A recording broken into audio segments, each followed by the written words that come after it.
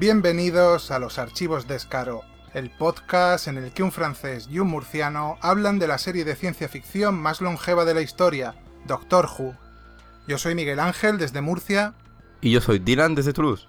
Y seguimos con nuestros comentarios de la temporada. Hoy nos toca comentar el capítulo Empress of Mars, escrito por Mark Gatiss, viejo conocido de Doctor Who y de Sherlock, y dirigido por Wayne Yip, el mismo director de The Lie of the Land que ya comentamos la semana pasada. Como siempre, antes de comenzar el comentario, tenemos que hacer la inevitable advertencia de spoilers.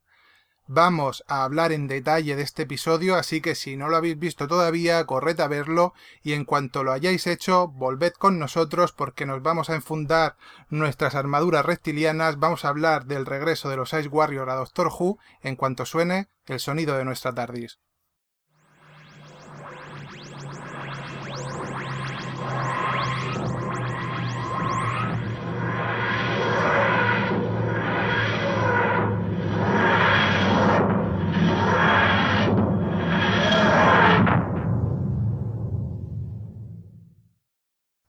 El Dr. Bill y Nardole se han colado en el centro de operaciones de la NASA para ser testigos del excitante momento en el que les llegan unas imágenes directamente desde Marte.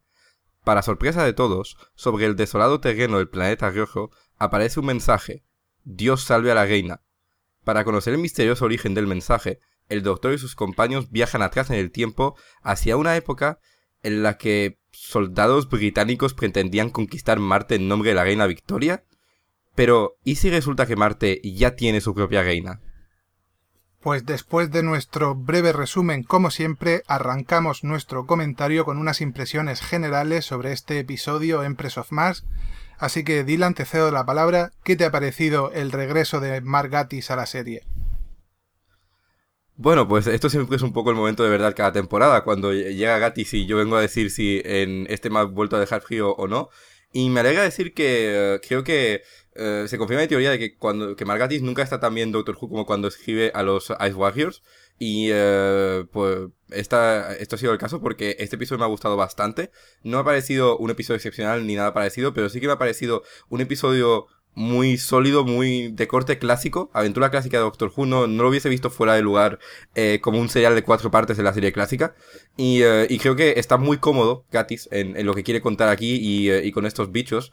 Y le viene bien, porque le permite hacer un Doctor Who sin florituras, que a lo mejor no enamora a nadie, pero que yo me lo he pasado muy bien. Y que además tiene el bonus de que me gustan mucho los Ice Warriors. Y cuando se usan bien, un capítulo con ellos me va a ganar rápidamente. Pues por mi parte diría que este capítulo me ha dado la clave para entender por qué a veces Mark Gatiss parece no encajar bien dentro de las temporadas de New Who en las que escribe capítulos, que vienen siendo todas las últimas temporadas.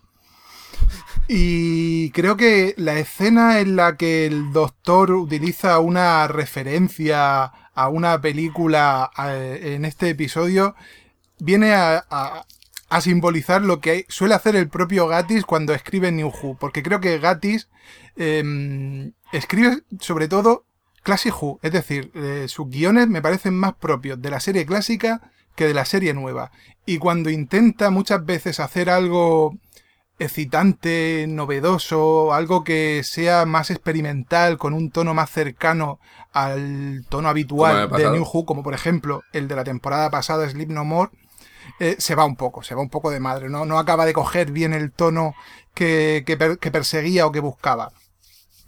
Y eso es lo que me sugiere, bueno, esa escena en la que vemos primero a Bill utilizar varias referencias de varias películas bien conocidas y luego al Doctor hacer lo mismo, pero se le ve que está completamente fuera de lugar. No te imaginas al Doctor sentado en una sala de cine viendo esa película que menciona. Pues así me imagino a Mark Gatiss intentando escribir New Who cuando lo que él quiere escribir y lo que a él se le da bien escribir es Classic Who, es la serie clásica. En ese sentido, este episodio me parece un episodio con claras reminiscencias de la serie clásica, no solo por la presencia de los Ice Warriors, sino porque el tono en sí del episodio, la forma en la que se desarrolla, recuerda poderosamente al estilo de Doctor Who clásico. Y creo que a Mark Gatiss se le da bien manejar ese estilo. Sí.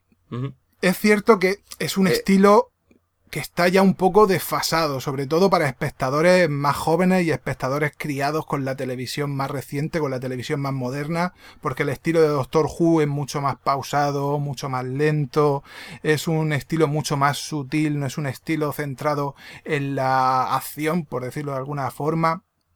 Y en este capítulo, aunque hay algunos momentos en los que el capítulo, la propia dinámica de la historia, pues intenta ser rápida y dinámica, efectivamente, no acaba de conseguirlo del todo porque es un capítulo lento, sutil, un capítulo que además utiliza muchas referencias a ese estilo tan propio de los británicos. Esta es una historia sobre ellos, sobre los británicos, sobre su reina, sobre el colonialismo, sobre su manera de afrontar el mundo y sobre esa imagen de sí mismos como seres superiores.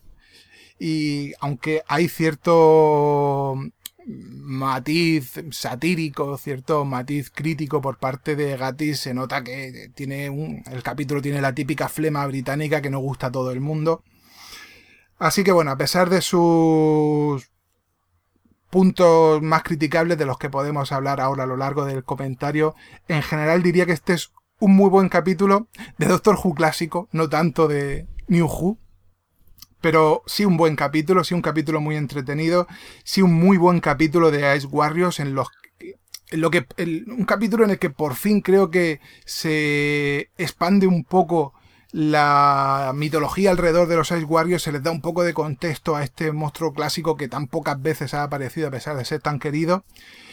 Y en general yo lo calificaría como un buen capítulo, no un capítulo excelente, no un capítulo brillante, no un capítulo quizás especialmente memorable, pero sí un buen capítulo y probablemente bastante mejor que el último capítulo que nos dejó Mark Gatiss en la temporada pasada. Me parece interesante lo que dices sobre Gatiss porque no lo había visto así, pero es verdad que creo que este es el que demuestra que se le da bien y que no se le da bien, porque es uno de los capítulos más clásicos a nivel de estructura que ha escrito Gatiss, porque creo que siempre está intentando escribir Classic Who, pero a veces lo está intentando hacer dentro de una estructura propia de New Who, y eso no le sale muy bien en general. Le pasó también, no solo en Stream Memorial, aunque es el mejor ejemplo porque es en el que intentó innovar un montón con la fórmula, pero también creo que Night Terrors o otros de sus capítulos se enfocan más a intentar hacer algo de New Who, pero esa no es su sensibilidad. Aquí, ese no es el caso, aquí es muy Classic Who, porque, de hecho, se puede dividir el capítulo perfectamente en 4 capítulos de 20 minutos de Classic Who y la estructura está hecha, es decir, tendrías el primer capítulo que es el equipo de la TARDIS llegando a Marte, investigando durante 20 minutos y viendo pequeños detalles de la presencia de los humanos en Marte, pero sin encontrarse con ellos, y al final pequeño cliffhanger cuando se encuentran con el Ice Warrior, el primero con Friday y con el soldado. Luego, segundo capítulo para aprender a conocer a los personajes humanos, que acaba con el cliffhanger de que se despierta la reina. Y tercer capítulo con ellos intentando negociar con la reina y se va de Margas. Y luego cuarto capítulo para resolverlo todo. Es decir, es una estructura súper de Doctor Who clásico. Sí. Yo la veo, está allí en el episodio. Si lo hubiesen dado hora y media, pues lo hubiese hecho en hora y media. Me da, lo que pasa es que tiene 45 minutos porque esta es la estructura de Classic Who, de New Who, perdón. Y para mí juega a su favor. El problema es que no creo que vaya a jugar a su favor para toda la audiencia. Exacto. Creo que es un capítulo que a muchísima gente le va a dejar frío. Porque tú y yo tenemos la costumbre de ver Doctor Who clásico. Y yo una vez que me di cuenta de que el capítulo me estaba mandando señales de esto es Doctor Who clásico, no es Doctor Who nuevo, lo vi como eso. Lo interpreté como, vale, estoy viendo Classic Who, pues voy a disfrutarlo como disfruto eso. Y me gustó mucho. Es decir, me parece lo que yo en la serie casi hubiese considerado un capítulo bastante interesante. O un serial bastante interesante. Y por eso yo lo he disfrutado. Pero creo que mucha gente se va a atragantar de una forma que a lo mejor Cold War, que eso sí, ahora podemos abrir el debate. Yo sigo considerando que Cold War es lo mejor que ha escrito Gatiss en New Who, o al menos el capítulo que mejor ha acabado saliendo al final, porque ese sí que es el que más consiguió equilibrar ese interés por Classic Who, porque es cuando trajo de vuelta a los Ice Warriors, justamente, pero también con elementos muy de New Who, porque no deja de ser un poco adaptar la fórmula de Dalek, cuando se introdujeron los Daleks, a los Ice Warriors, teniendo simplemente a un Ice Warrior atrapado en un sitio con un par de personajes. Y creo que ahí salió muy bien. Y este está un pelín por debajo, por eso de que este es muchísimo más clásico, y quiere decir que se queda... No destaca tanto, pero creo que entre los dos, diría que sus mejores trabajos en Doctor Who han sido los de los Ice Warriors. Pues estoy de acuerdo, creo que los dos mejores capítulos que ha escrito Gatiss para Doctor Who son precisamente los capítulos de los Ice Warriors, y también estoy de acuerdo contigo en que el capítulo de Cold War le quedó un puntito mejor, porque sí creo que es un capítulo más apropiado para el tono habitual de Doctor Who, un capítulo más apropiado para las audiencias más modernas, mientras que este es un capítulo que creo que está más enfocado hacia la gente que también ve la serie clásica, para los fans de Classic Who. Y no tenemos que olvidar el hecho de que el primer gran fan de Doctor Who clásico es el propio Gatiss. Es decir, está obsesionado con la era del tercer Doctor, particularmente. Sí, está especialmente obsesionado con esa era. Muchos de sus capítulos remiten a esa era, y si él tuvo interés por devolver los Ice Warriors a la serie nueva, era precisamente porque él, siendo niño, vio los seriales de Peladon en los que aparecen los Ice Warriors y quedó absolutamente prendado por ellos. O sea, él es un gran fan de... Luego se puede entender, porque en esos seriales los Ice Warriors son súper interesantes. Exacto. No tenemos que olvidar que él casi que está homenajeando a ese tipo de historias de Doctor Who, a ese estilo de contar historias de Doctor Who de la serie clásica en sus guiones, y en ese sentido este guión en concreto me parece un homenaje bastante sentido a una época concreta de Doctor Who clásico, una época que, claro, vista desde una óptica moderna, vista desde los ojos de un espectador actual, el que está acostumbrado a ver grandes superproducciones americanas de la HBO y demás, pues se queda un poco corta.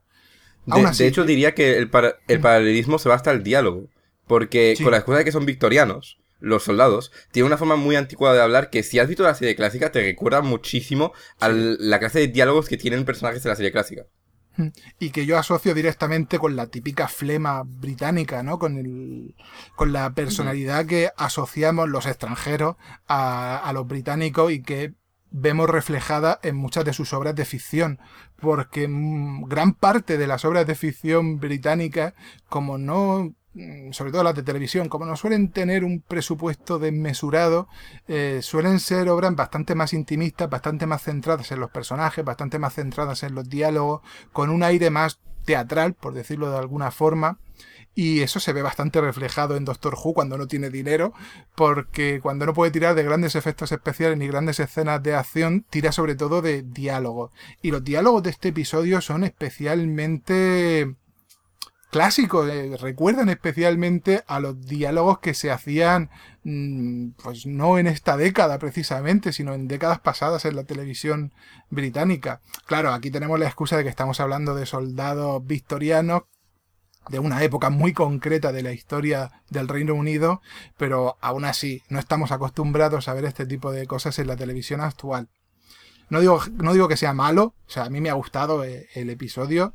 En general diría que pues eso es un episodio bastante disfrutable, aunque no sea excelente, pero desde luego seguro que hay espectadores más habituados al dinamismo de la serie nueva que van a ver este episodio y van a ver los diálogos entre los soldados victorianos y probablemente se vayan a aburrir. Yo lo puedo entender.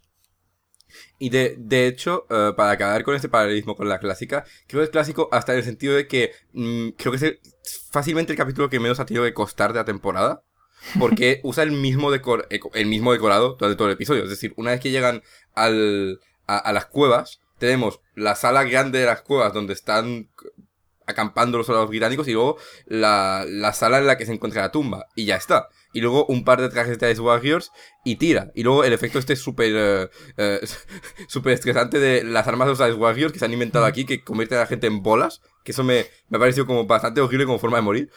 Y ya está. Es decir, creo que es clásico hasta en el sentido de ahogar presupuesto estratégicamente. Creo que esto lo comenté en el programa de la semana pasada. Tenía un poco de miedo de que este episodio pues fuese algo muy propio de la serie clásica, que es una sucesión interminable de cuevas y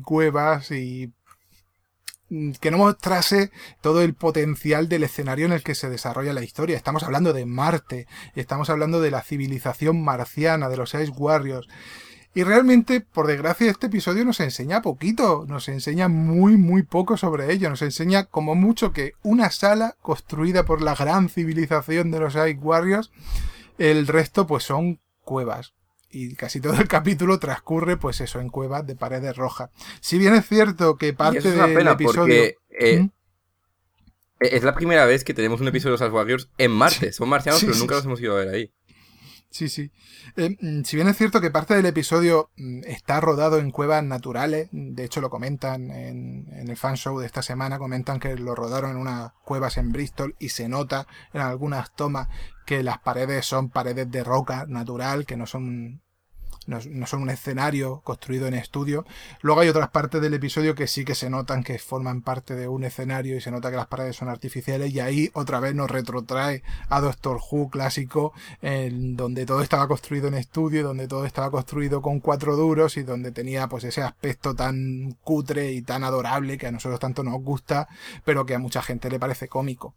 Y este episodio tiene algunos momentos que tenemos que admitirlo, parecen un poco cómicos. Se les nota que el presupuesto no estaba muy boyante a la hora de grabar este episodio. Por desgracia, ¿no? Porque podría haber sido un episodio en el que echar el resto, en el que gastar un montón de presupuesto, en el que construir un par de decorados mostrando restos de la civilización de los Ice Warriors, o en los que hacer unas cuantas tomas digitales de, yo qué sé, las ruinas de una ciudad marciana o algo así. Pero todo eso, por desgracia, pues no lo tenemos. Mm. Y justamente hablemos de los Ice Warriors, porque yo, no sé tú, pero son unos enemigos que aunque han salido poco en realidad en la serie en sí, en la serie televisiva, porque han salido bastante en spin-offs y en productos derivados y tal, universo expandido, pero en la serie solo hemos tenido en realidad 4 historias completamente centradas en ellos, contando Cold War y este. Y si contamos los de Peladon, en los que están muy presentes, pero no son seriales sobre ellos, 6 historias. Es decir, es poquito para una serie con 54 años, ya casi, como tiene Doctor Who. Y no sé, ¿qué opinión te merecen estos enemigos?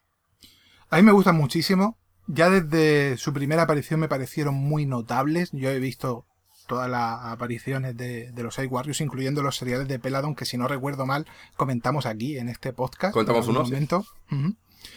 Y a mí me gustan mucho, me parecen un diseño muy muy bueno, que ha envejecido muy bien, y creo que además es un diseño que se ha visto beneficiado por los avances en cuestión de maquillaje, prostético y diseño más actuales, porque ya en el capítulo de Cold War, el Ice Warrior que aparecía me parecía bastante imponente, me parecía bastante bien diseñado, bastante bien actuado y muy bien interpretado, no solo visualmente, sino también sonoramente, y eso es algo que he vuelto a ver en Empress of Mars, he vuelto a ver en este episodio, porque me ha gustado mucho el diseño de producción de los Ice Warriors, y también me ha gustado muchísimo el diseño sonoro, porque cada vez que aparece una de estas criaturas reptilianas en pantalla viene acompañada de una serie de sonidos que evidentemente no estaban ahí en el momento del rodaje, que han sido añadidos a posteriori en un estudio y demás, pero que me parecen absolutamente fabulosos y creo que le confieren una personalidad estupenda a estas criaturas tan fascinantes.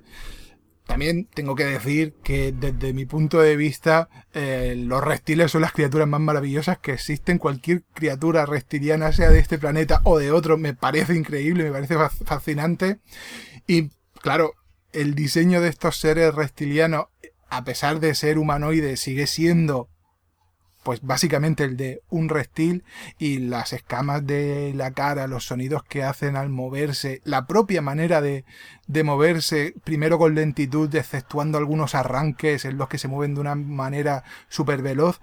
Todo eso me parece muy propio de un reptil, y todo eso tiene para mí un atractivo especial que creo que hace que estos monstruos en general tengan un atractivo muy muy grande. Yo, pues la verdad es que concuerdo mucho contigo. Son unos monstruos que a mí siempre me resultan muy interesantes, muy carismáticos. Creo que es en parte su diseño, en parte su cultura, porque ya desde su primera aparición en un serial del Segundo Doctor, en los años 60, se insiste en la idea de que son unos enemigos honorables. Y desde entonces, eso ha estado presente en todas sus apariciones. De hecho, algo que a mí me gusta mucho es que en una de sus apariciones, no en todas son villanos. De hecho, en la mayoría son más en las situaciones en las que se encuentran que provocan conflictos con ellos por su cultura de honor y su cultura tan militar y un poco vikinga. Aquí hacen la comparación y me parece una comparación bastante válida.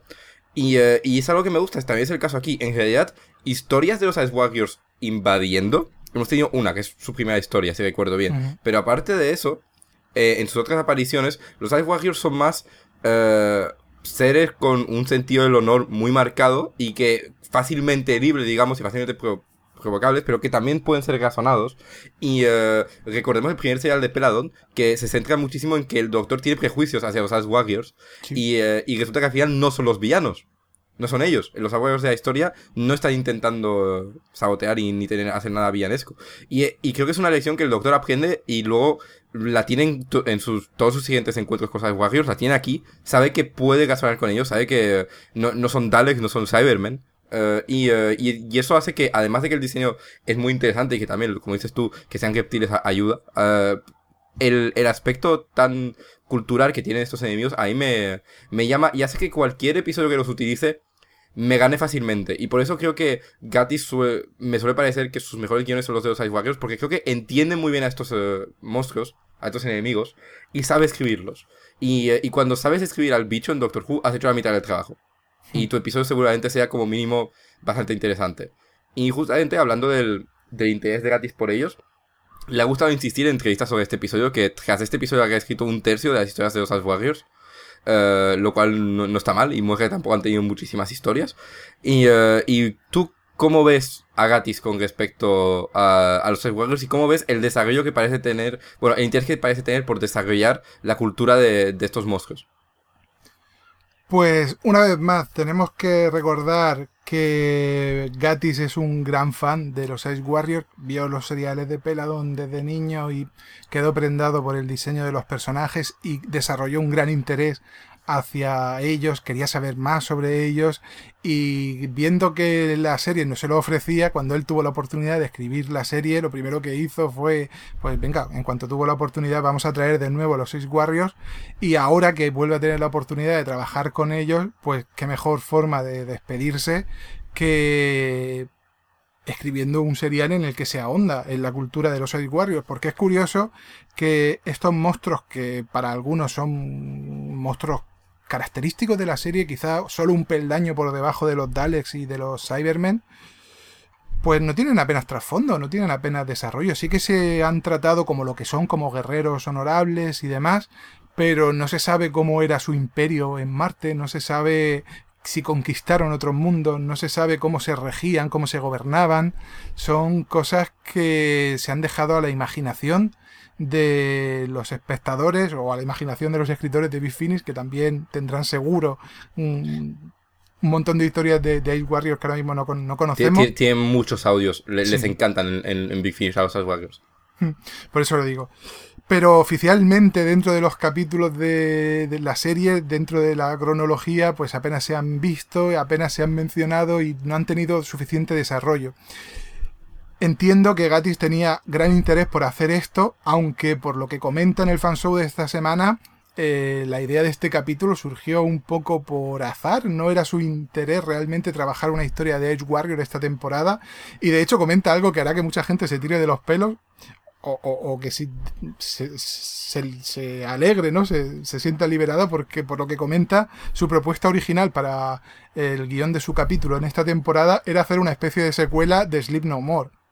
No trabajar un capítulo de Ice Warrior. Surgió, parece que por casualidad, la idea del capítulo a partir de la escena inicial, esa escena con la que se abre el capítulo, esa escena de la NASA, fue la primera que le vino a la cabeza a Mark Gatiss y a partir de ahí desarrolló el episodio y a partir de ahí pues aprovechó la oportunidad no solo para traer de nuevo a los Ice Warriors a la pantalla, sino para darles un poquito de trasfondo en el sentido de que vemos a uno de sus gobernantes. Digo uno porque no tengo claro que sea el único que han tenido, porque hablan de una especie de colmena, no hablan como si fuese una colonia, quizá una nación de Ice Warriors, pero probablemente hubiese más que no se ven en ese momento. Así que voy a quedarme con la idea de que esta es una parte de la civilización marciana, una parte que está gobernada por una reina que tiene a sus órdenes pues un ejército de guerreros. En mi cabeza tengo que decir que yo sigo considerando, viendo lo que he visto en este episodio, mi idea aquella de que Marte es un matriarcado en el que las reinas, las hembras, son las que gobiernan las colonias y que la mayoría de los hombres son zánganos guerreros que combaten a las órdenes de su reina. A mí esta idea me gusta y me sigue encajando por lo visto en este episodio. Y de hecho a mí me encaja aún más. Me encaja viendo la actitud de la emperatriz, que de hecho es un personaje muy interesante con un muy buen diseño, porque la única opinión que le interesa es la de Bill, hasta cierto punto. Sí. Y eso sí que me lleva a pensar que seguramente es una sociedad matriarcal que le da más valor a la opinión de las mujeres que a la de los hombres, porque las mujeres suelen ser las que están en posiciones de dirección. Y yo por ahora, hasta que nada confirme lo contrario, voy a considerar que así es como es la sociedad de los Ice Warriors, porque los hace aún más interesantes como sociedad. Así que eso. Y en general el uso de la emperatriz, que bueno, no deja de ser lo que da nombre al episodio. No sé a ti, pero a mí me ha parecido chulo. Me ha gustado el diseño, porque se basa un poco en el diseño que veíamos de las castas dirigentes en otros seriales de los Ice Warriors. Pero la primera vez que vemos a alguien que está en una posición tan alta, la emperatriz de Marte. Y la verdad, un aspecto bastante chulo del episodio. Sí, si no recuerdo mal, en los seriales de la serie clásica se menciona algún Ice Lord. Y creo que también empelado en el título que tenía el Ice Warrior que estaba al mando, que no era un guerrero propiamente dicho, me parece que era Gran Marshal. Pero nunca habíamos visto un rey ni una reina de la civilización marciana. Y aquí tenemos a una reina autoproclamada emperatriz de Marte, que además tiene un diseño muy chulo. Es una adaptación básica, ¿no?, de la armadura del Ice Warrior, pero con unas modificaciones que la hacen destacable. Y me gusta, por ejemplo, esa especie de pelo que le han puesto, no es exactamente pelo, esa especie de trenzas estilo depredador que le han puesto por la parte trasera del casco. Me parecen muy, muy, muy chulas. Y el propio diseño del casco, que recuerda a lo mejor al Gran Marshal de los seriales de Peladon, pero que también tiene un diseño único, tiene un diseño propio que lo hace distinguible. Y en general el diseño de esta reina es muy chulo. La manera en la que está actuada también es muy chula. Creo que funciona muy bien en pantalla. Y creo que es uno de los puntos fuertes del episodio. El personaje de la reina es de lo que más me ha gustado a mí personalmente. Sí, es de los que más me ha gustado. Y la verdad, también me gusta que ese personaje insista en el aspecto que mencionaba de que los Ice Warriors no suelen ser abiertamente villanescos. Sí que aquí al principio parece que lo es, porque por mucho que el doctor negocie, decide matar a los humanos, pero al final me gusta que la resolución del episodio, que de hecho a mí me ha gustado muchísimo, sea que ella le gana respecto a la raza humana por ver cómo se comporta el líder y decide perdonarles. Y bueno, a cambio de lealtad, pero la verdad insiste en ese aspecto tan interesante que yo le veo a los Ice Warriors, que los diferencia un poco de otras razas alienígenas de las gordas que tiene Doctor Who, que no tienen intenciones siempre abiertamente villanescas y suelen ser más el contexto que los posiciona como villanos del episodio. De hecho, diría que los verdaderos villanos son los humanos en este episodio, más que los monstruos. Y esto nos lleva un poco a esta idea de los victorianos en Marte, que es una idea muy Doctor Who, que al final creo que juegan un poco menos con ella de lo que podrían, porque es una idea bastante particular, pero volviendo a la idea de que esto es un episodio de la serie clásica, juegan con ella como jugarían con ella en la serie clásica, vamos. Sí, y, sí. ¿Y cómo has visto tú esta idea de que los humanos aquí son los invasores? Que yo creo que no se insiste tanto como se podría en este concepto, porque es fascinante para Doctor Who, pero aún así da para un par de situaciones divertidas. Pues estoy de acuerdo contigo, diría que la idea es muy buena, que se aprovecha un poquito pero quizá no lo suficiente. Creo que se podría haber sacado mucho más jugo de esta idea de tener a unos soldados británicos conquistando Marte en nombre de la reina Victoria. En ese sentido sí que me recuerda también a Doctor Who clásico, porque en Doctor Who clásico muchas veces tenían grandes ideas, no siempre esas ideas acababan materializándose o utilizándose de una manera lo suficientemente inteligente como para transmitir un mensaje de crítica social o crítica política, como sí que suele hacer Doctor Who nuevo, la serie nueva. Pero aquí no ha estado mal y sí que da pie esta presencia de los victorianos en Marte a comentar algunos aspectos de la propia cultura británica que me parecen muy interesantes, empezando por el orgullo británico y por esa sensación de superioridad que creo que está muy bien recogida en esa escena en la que los dos oficiales discuten y el oficial que está al mando admite que ellos no pertenecen a ese lugar y la respuesta del otro oficial creo que resume la postura del Reino Unido durante un montón de años, por no decir siglos, en política internacional, que es la de cómo no voy a pertenecer a este lugar, soy británico. Creo que lo resume muy bien. Que me ha hecho mucha gracia esta actitud y en general yo he disfrutado de estos personajes de los Victorianos en Marte. De hecho, algo muy de la serie clásica es que tenemos como dos especies de estrellas invitadas en los que se centra especialmente el capítulo, que son básicamente el victoriano malo, que es Catchloff, Ferdinand Kingsley, que lo he puesto solo para decir que es el hijo de Ben Kingsley. Lo vi y me quedé como... ostras, así que ahí está. Y luego el coronel, que se llama Golsker, que Anthony Karf, busqué aquí el nombre, y que no son personajes especialmente desarrollados, pero sí que lo vi como muy de la serie clásica, centrarse particularmente en una especie de expedición en la que hay la persona que dirige, que no está de verdad al mando, y que se está haciendo criticar constantemente por otra persona que al final es un pequeño golpe de estado. Eso es un cliché muy usado en la serie clásica. Y que me hizo sonreír porque esto yo lo he visto 1000 veces y demostró a dónde estaba tirando Gatiss.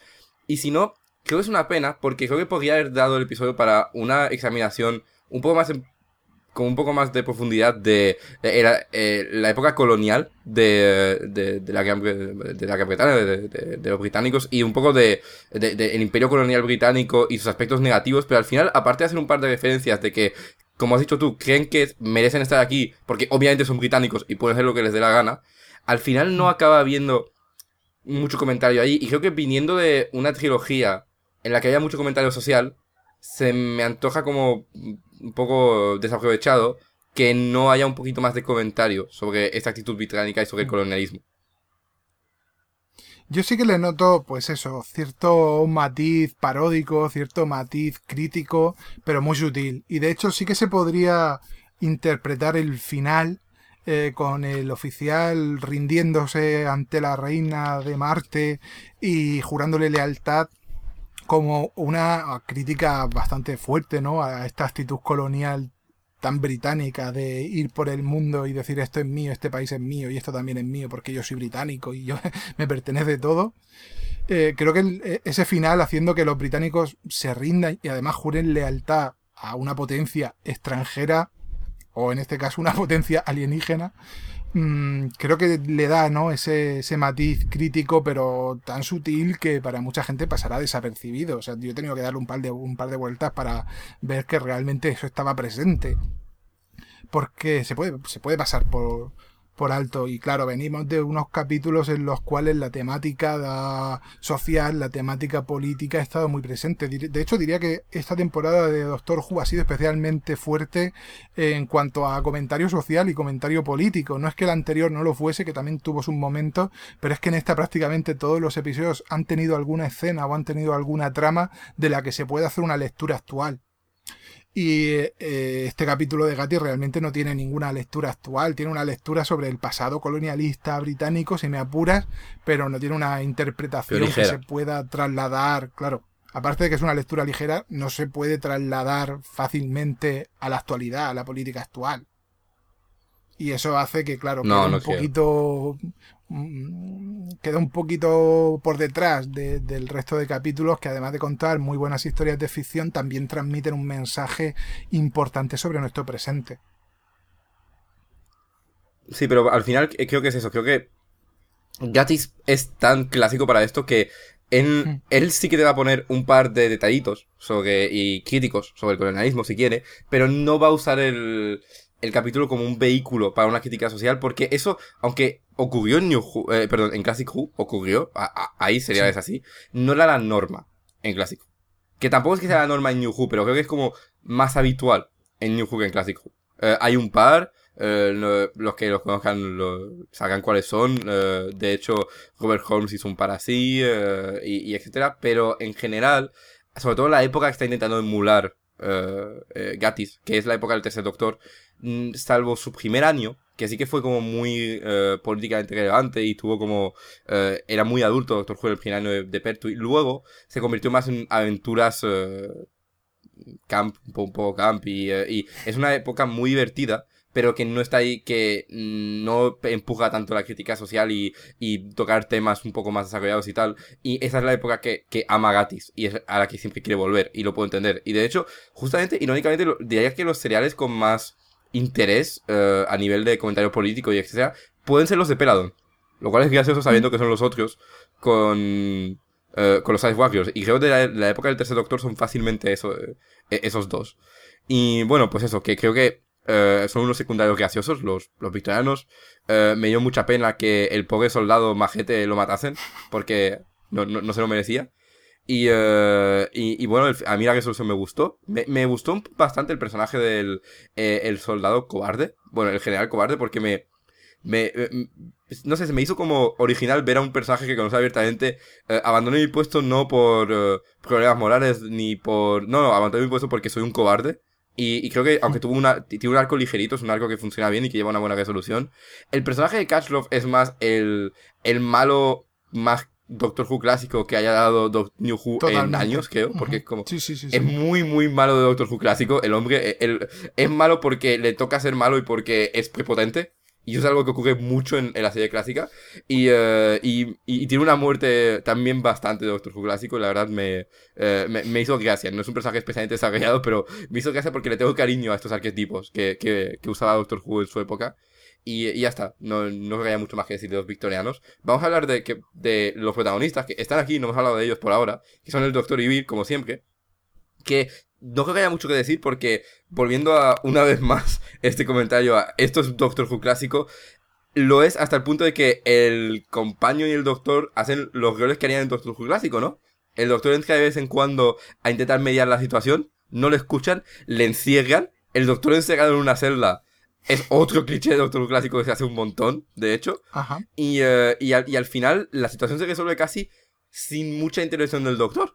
Porque la situación la resuelve más uno de los secundarios que el doctor. Lo cual, una vez más, es otro cliché de Doctor Who clásico. Porque hay muchas historias en las que el doctor está más como de vehículo para contarte la historia. Y se va paseando por escenas y ya está. Y esto es una cosa que tenemos aquí. Y he visto Capaldi bien.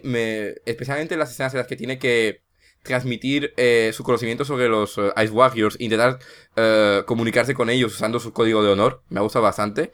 Lamentablemente creo que Bill es de los episodios que ha tenido menos que hacer. Ha tenido como el rol más de Companion X. Como que podría haber puesto cualquier Companion ahí. Me gusta porque es Bill, como siempre. Pero bueno, viniendo de la semana pasada se lo puedo perdonar porque tuvo un protagonismo muy importante. Y no sé qué tal has visto al Doctor y a Bill tú aquí. Pues es verdad que esto es algo propio de la serie clásica. El Doctor no es el centro de la historia, sino una excusa para contar una historia, en este caso la historia de los invasores coloniales victorianos en Marte. No tiene una gran presencia y el hecho de que no haya mucho que decir ya lo dice todo, ¿no? No hay mucho que decir sobre el Doctor en este episodio porque el Doctor realmente no hace mucho en este episodio. Sí que tiene, pues como tú ya has dicho, alguna escena en la que muestra su respeto hacia los Ice Warriors y cómo intenta relacionarse con ellos sin recurrir a la violencia, intenta no generar conflictos, entre otras cosas porque sabe que son guerreros peligrosos y sabe que enfrentarse a ellos es un suicidio, pero no hace mucho más. De hecho, ni siquiera soluciona la situación con la reina de Marte, ¿no? Son los propios soldados victorianos los que acaban firmando la paz con ellos y entrando a servirla. Y en cuanto a Bill, sí que me parece un personaje especialmente desaprovechado en este episodio porque podía haber dado para más, en el sentido de que, teniendo en cuenta que parece que Marte es un matriarcado, que la reina tiene en cuenta las opiniones de las hembras por encima de la de los violentos machos, y hay un par de momentos en los que Bill habla con la reina, pero no le dice nada interesante. Y eso me parece una oportunidad perdida, porque allí podrían haber aprovechado para meter algún discursito, aunque fuese un discursito breve, 2-3 frases de Bill que fuesen memorables, pero no está. Y de hecho una de las conversaciones que tiene Bill con la reina es para distraerla, no para y de hecho estoy idea. Estoy intentando repasar la trayectoria de Gatiss en la serie en mi cabeza y tengo la impresión de que es algo habitual en Gatiss. No se suele centrar especialmente en el Doctor ni en la Companion. El Doctor sí que tiene un par. Por ejemplo, en Robot of Sherwood se centra bastante en desarrollar la personalidad perdón, del 12avo, cuando se acaba de introducir, de Capaldi, con esa competición que tengo con Robin Hood. Pero la Companion en general no creo que sea una figura que parezca interesarle especialmente a Gatiss en sus episodios. Y no sé si es consecuencia de la serie clásica o si es simplemente que considera que hay otra gente que la desarrolla mejor que él y la usa un poco en roles más como arquetípicos de esos personajes en Doctor Who, pero creo que es habitual que se dejan las compañías un poco de lado. Sin ir más lejos, Rose en uno de sus 2 capítulos con ella la tiene fuera de la ecuación durante la mitad del capítulo. Y creo que es algo bastante que acostumbra bastante a hacerlo. Y bueno, no sé si es positivo o negativo, creo que es simplemente un tic suyo. Sería negativo si, en el caso de Companions, que ya de por sí no tiene mucho que hacer, pero creo que Bill ha tenido tanto que hacer esta temporada que, aunque nunca hubiese dicho que no a más, tampoco me voy a cabrear especialmente si en un episodio está más de fondo. Así que bueno. Y el que sí que está muy de fondo, y creo que tiene que ver con que, por lo que leí, tanto a Gatiss como a la guionista de la semana que viene, a Rona Monroe, les avisó un poco tarde Moffat de que Nardole estaba de regular la temporada para cuando iban a ir sus episodios. Es eso, es Nardole, no está mucho. De hecho, está como al principio, y tengo la sensación de que Gatiss lo introdujo al principio del guión y luego se lo quitó de encima como pudo con lo de la TARDIS. Y está más para introducir una referencia a la trama con Missy, que tengo la sensación de que es para no alejarse mucho de la trama de la temporada, que ya dijimos la semana pasada que está más que confirmado que es Missy. Pero no sé cómo lo has visto tú. Yo, aunque me ha parecido curiosa esa última escena de la TARDIS, y me ha dejado un poco descolocado porque no sé muy bien qué está pasando ahí y por qué Missy parece tan preocupada por el Doctor y qué significan esas miradas. Creo que ahí se les ha dado muy bien ser ambiguos, tanto a Gómez como a Capaldi. Quitando eso, tengo la sensación de que tampoco nos hacía mucha falta tener esta subtrama de Missy aquí. No sé cómo lo habrás visto. Bueno, yo sí creo que hacía falta porque si no hubiese estado esta escena, este capítulo habría estado completamente desconectado de la temporada. Porque este es un capítulo que está escrito para encajar en cualquier temporada, porque no es una historia Lo que cual, forme parte específica. no sería la primera vez que le pasa a Gatiss, que un capítulo Sí. no encaje con la temporada. Supongo que tiene que ver con la forma en la que trabaja, que tiene que ver con el momento en el que tiene que escribir el guión. Gatiss está metido en 1000 cosas al mismo tiempo porque hace obras de teatro y hace, bueno, aparte de ser actor, que lo hemos visto por ejemplo en Sherlock, participa en más series y escribe más guiones. Así que entiendo que debe ser una persona bastante ocupada y que no creo que tenga tiempo para estar muy pendiente de todas las diversas modificaciones que se hacen sobre la estructura de la temporada sobre la marcha, que sabemos que son muchas, porque los capítulos se ruedan en distinto orden, los guiones cambian de una semana para otra, se introducen elementos nuevos cuando ya hay capítulos escritos y hay que volver atrás y reescribirlos, así que a lo mejor una manera de cubrirse un poco las espaldas es hacer capítulos que están un poco desconectados. Y la única manera de que eso se note menos es metiendo alguna escena concreta que sirva para conectar con el resto de la temporada, para que el espectador no tenga la impresión de que este capítulo lo podía haber visto esta semana como lo podía haber visto el mes que viene o el año pasado, o sea que está completamente ajeno a lo que estaba pasando en ese momento en la trama principal. Y aquí yo creo que sí que le ha venido bien meter esa escena al final del episodio, porque conecta con la trama de la temporada, ancla un poco este episodio a lo que está pasando actualmente en Doctor Who, que es la trama con Missy, que va a ser la que nos conduzca al final de la temporada. Si bien tengo que admitir que el avance que se ha hecho aparentemente es muy grande, porque Missy ya está fuera de su encarcelamiento. Ahora mismo Missy está con el Doctor y con Bill y con Nardole en la TARDIS, pero no creo que sea un avance tan grande como parece. No creo que en el siguiente episodio Missy vaya a tener un papel central o fundamental, y de hecho el Next Time, que ahora comentaremos, no da ninguna pista al respecto de que Missy vaya a formar parte del episodio. Más adelante me en dice el que siguiente Missy episodio la volvemos a ver en el final de temporada, en el primero de los 2. Y ahí ya será Exacto. muy importante, pero Ahí tengo sí que lo, que la semana que viene no la veremos.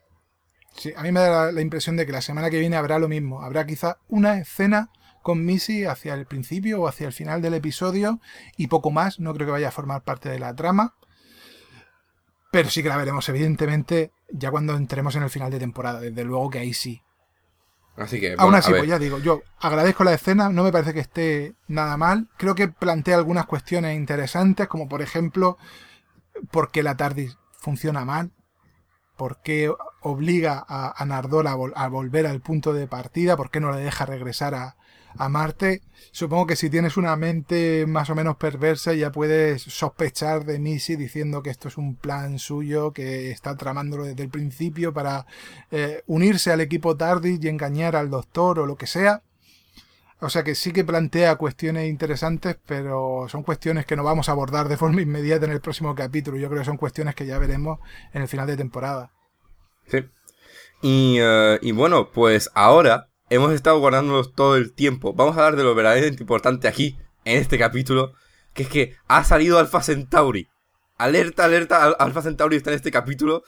Ahora está esto diciendo, ¿de qué demonios me está contando? Yo he visto a un bicho con un ojo raro, con una voz muy aguda, hablar al final y no me he enterado de nada.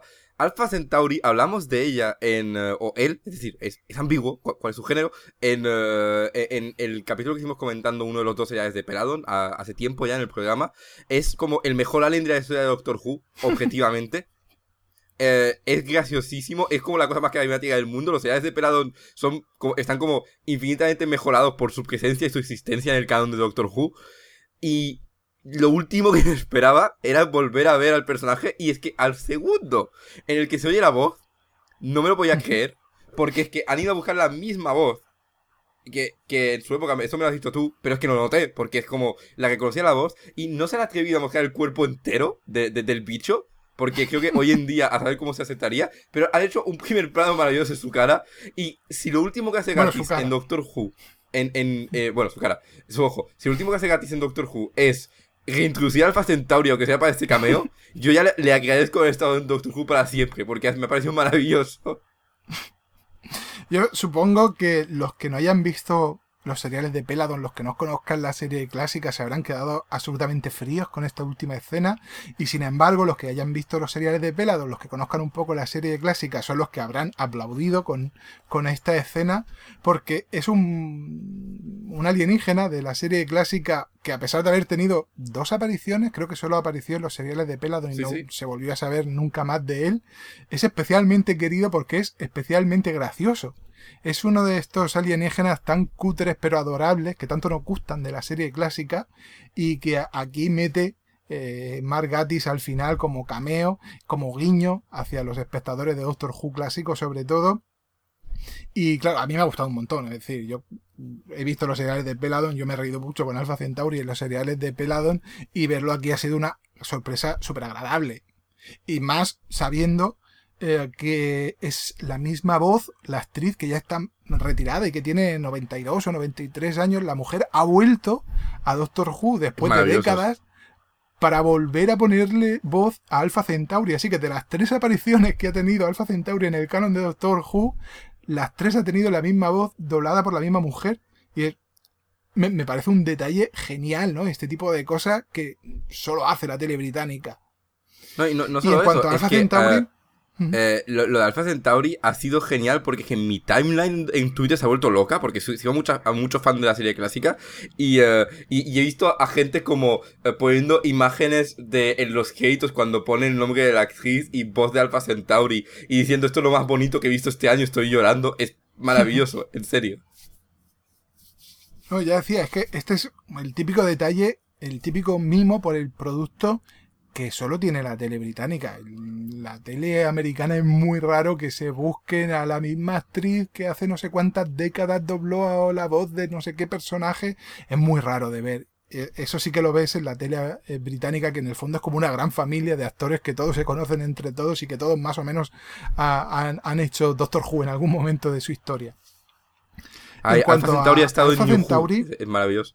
Sí, pues hemos tenido a nuestro esápodo hermafrodita favorito de nuevo en Doctor Who, y creo que ha sido intencionado, ¿no?, por parte de Mark Gatiss de volver a este y específicamente a este alienígena a Doctor Who, no solo como guiño, no solo como homenaje a esas historias de Peladon que él disfrutó de crío, sino también porque creo que representa una parte importante de Doctor Who, eso que ya he definido varias veces como el alienígena cutre pero adorable.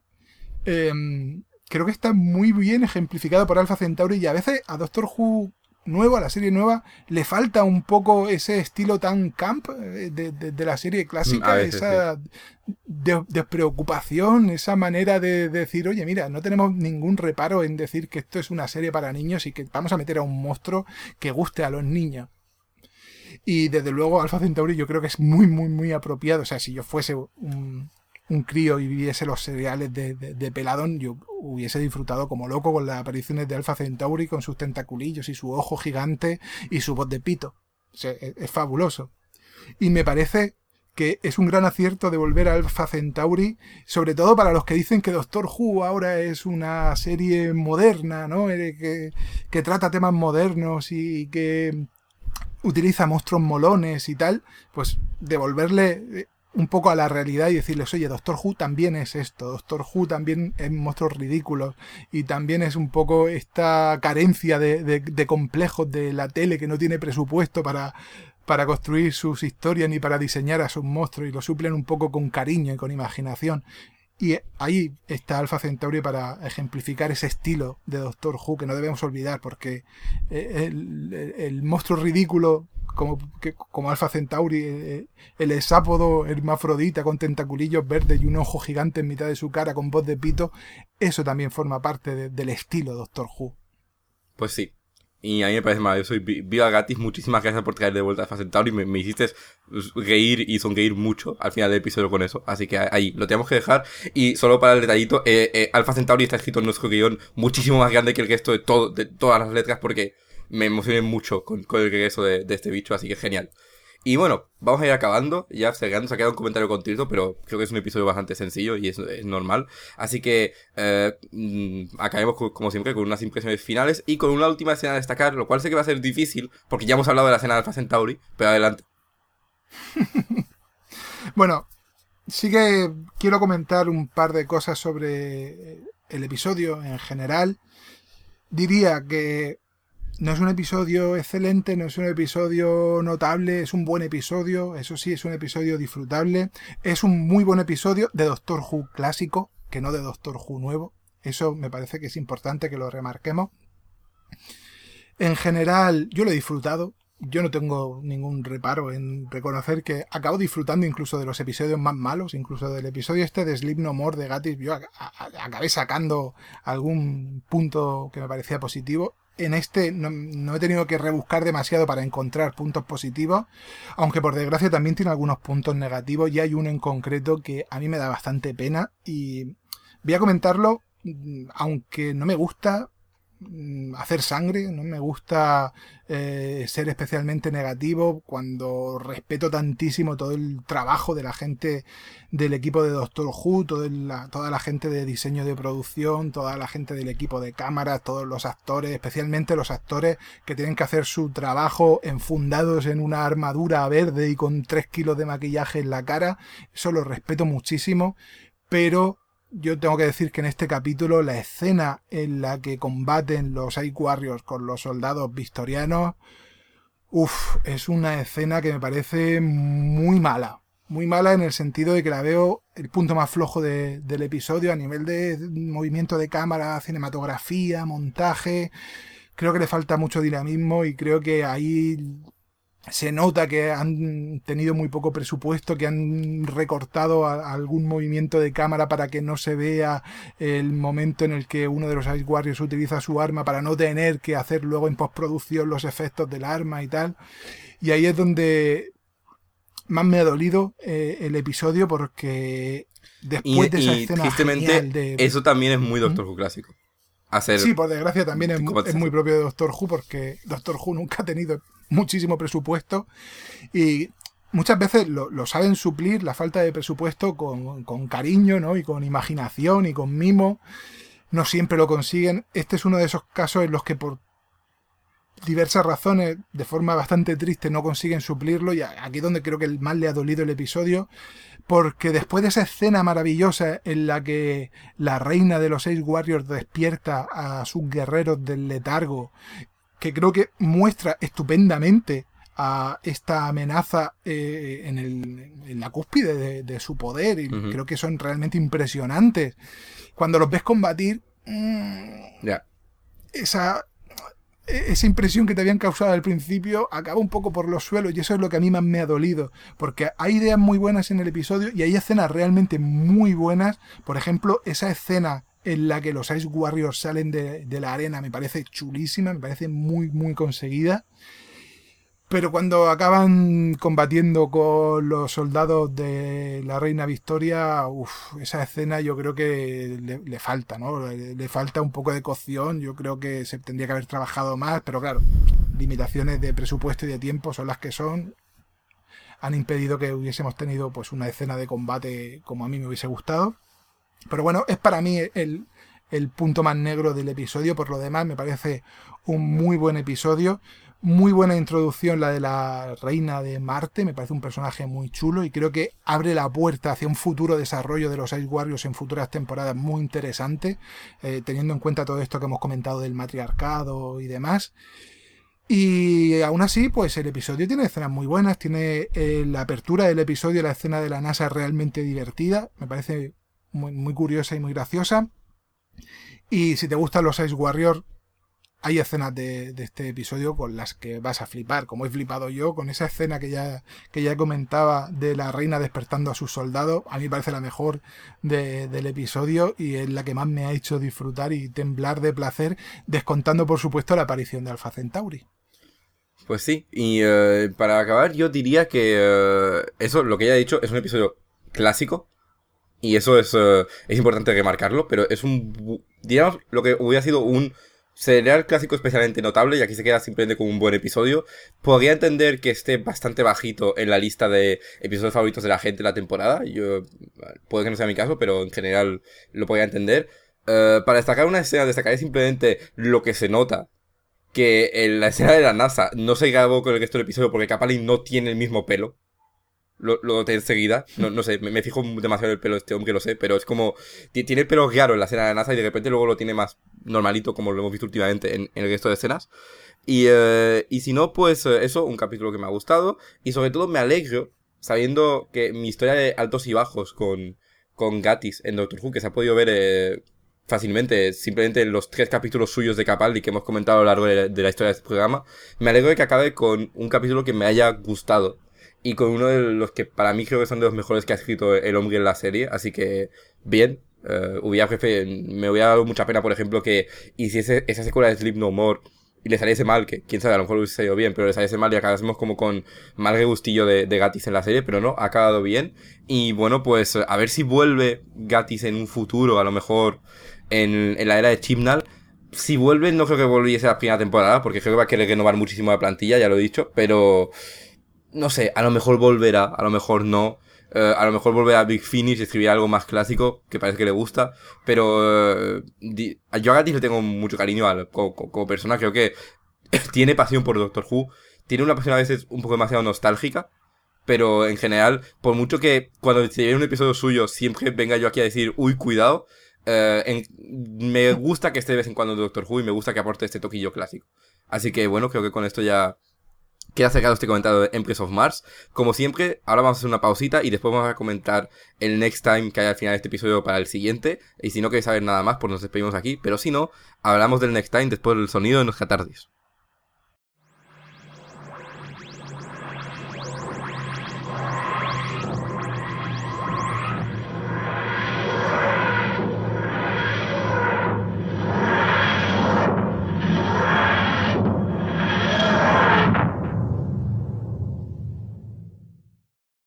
Pues para acabar, como siempre, vamos a comentar el next time del próximo episodio de Eaters of Light, un capítulo escrito por Rona Munro, que es esta guionista que vuelve desde la serie clásica, fue la que escribió Survival, que fue el ultimísimo serial de Doctor Who clásico antes de que la serie fuese cancelada.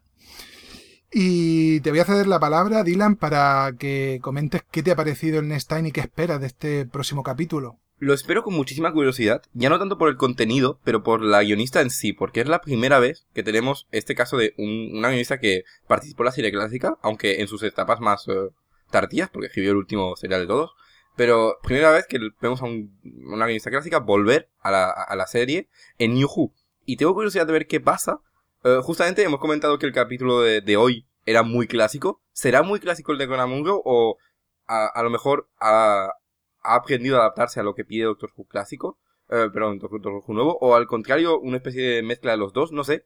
Muchísima curiosidad de ver qué da este experimento y espero que salga un capítulo muy bueno y que lo disfrutemos. Me gusta lo que vemos en el avance. Los romanos molan. Los romanos en Doctor Who molan más. Los bichos molan. Y hay bichos y romanos en Doctor Who. Y no creo que se pueda decir mucho más a partir del avance. Creo que es un capítulo que vamos a tener que esperar a verlo para descubrir un poco por dónde tira. Pero la verdad, ganas de verlo. Y especialmente considerando que es la última vez en toda la era Moffat que vamos a tener un capítulo no escrito por Moffat. Ya está. Es decir, nos queda este. Y luego Moffat escribe lo que le queda a él y se va. Y luego ya entraremos en la era de Chibnall. Así que este es un poco el último capítulo autoconclusivo, sin muchas consecuencias, de voy a dejar a un guionista contar su historia que tenemos en la era Moffat. Y solo por eso lo espero con cariño. Así que veremos la semana que viene. Pues como decía antes, yo creo que va a ser un capítulo bastante autoconclusivo. Quizás vamos a tener alguna escena que conecte con la trama de Missy, pero poco más. Lo que nos deja ver el Next Time me llama bastante la atención, en el sentido de que creo que va a ser uno de estos seriales en los cuales se aprovecha bien la localización. Parece que va a tener bastantes escenas rodadas en exteriores. Después de ver este capítulo que ya hemos comentado, en el que todo estaba rodado en una cueva, en un estudio, creo que se va a agradecer ver escenas rodadas en exteriores. En cuanto a la temática, parece muy interesante. No creo que Doctor Who no lo había hecho nunca, pero va a recoger esta historia que ha inspirado otras muchas historias de ficción sobre esa famosa legión romana que desapareció en las Islas Británicas. Solo que en este caso pues va a meter a un bicho nuevo, por lo menos se ve, bueno, un bicho o varios, no lo sabemos, se ve en el avance un bicho nuevo que no hemos visto hasta ahora, que creo que tiene un diseño bastante interesante y me quedo con muchas ganas de ver cómo lo van a aprovechar. Y en cuanto a Rona Munro, es una mujer que yo no conozco, yo no he visto ese serial clásico que escribió para cerrar la serie. Tengo curiosidad por ver qué nos propone en este episodio en The Eaters of Light. Tengo entendido que Moffat parece que pasó bastante tiempo persiguiendo a esta mujer para que accediese a escribir un guión para la serie, con lo cual tendrá sus razones para ello. Y creo que podemos esperar un capítulo que como mínimo va a ser interesante. Como siempre lo comentaremos aquí la semana que viene. Mientras tanto, recordad que podéis contactarnos a través de nuestro Twitter, @archivos_escaro, nuestro Facebook, Los Archivos de Escaro, y nuestro email, losarchivosdeescaro@gmail.com. Como siempre, nosotros nos despedimos hasta la semana que viene. Así que, ¡hasta luego!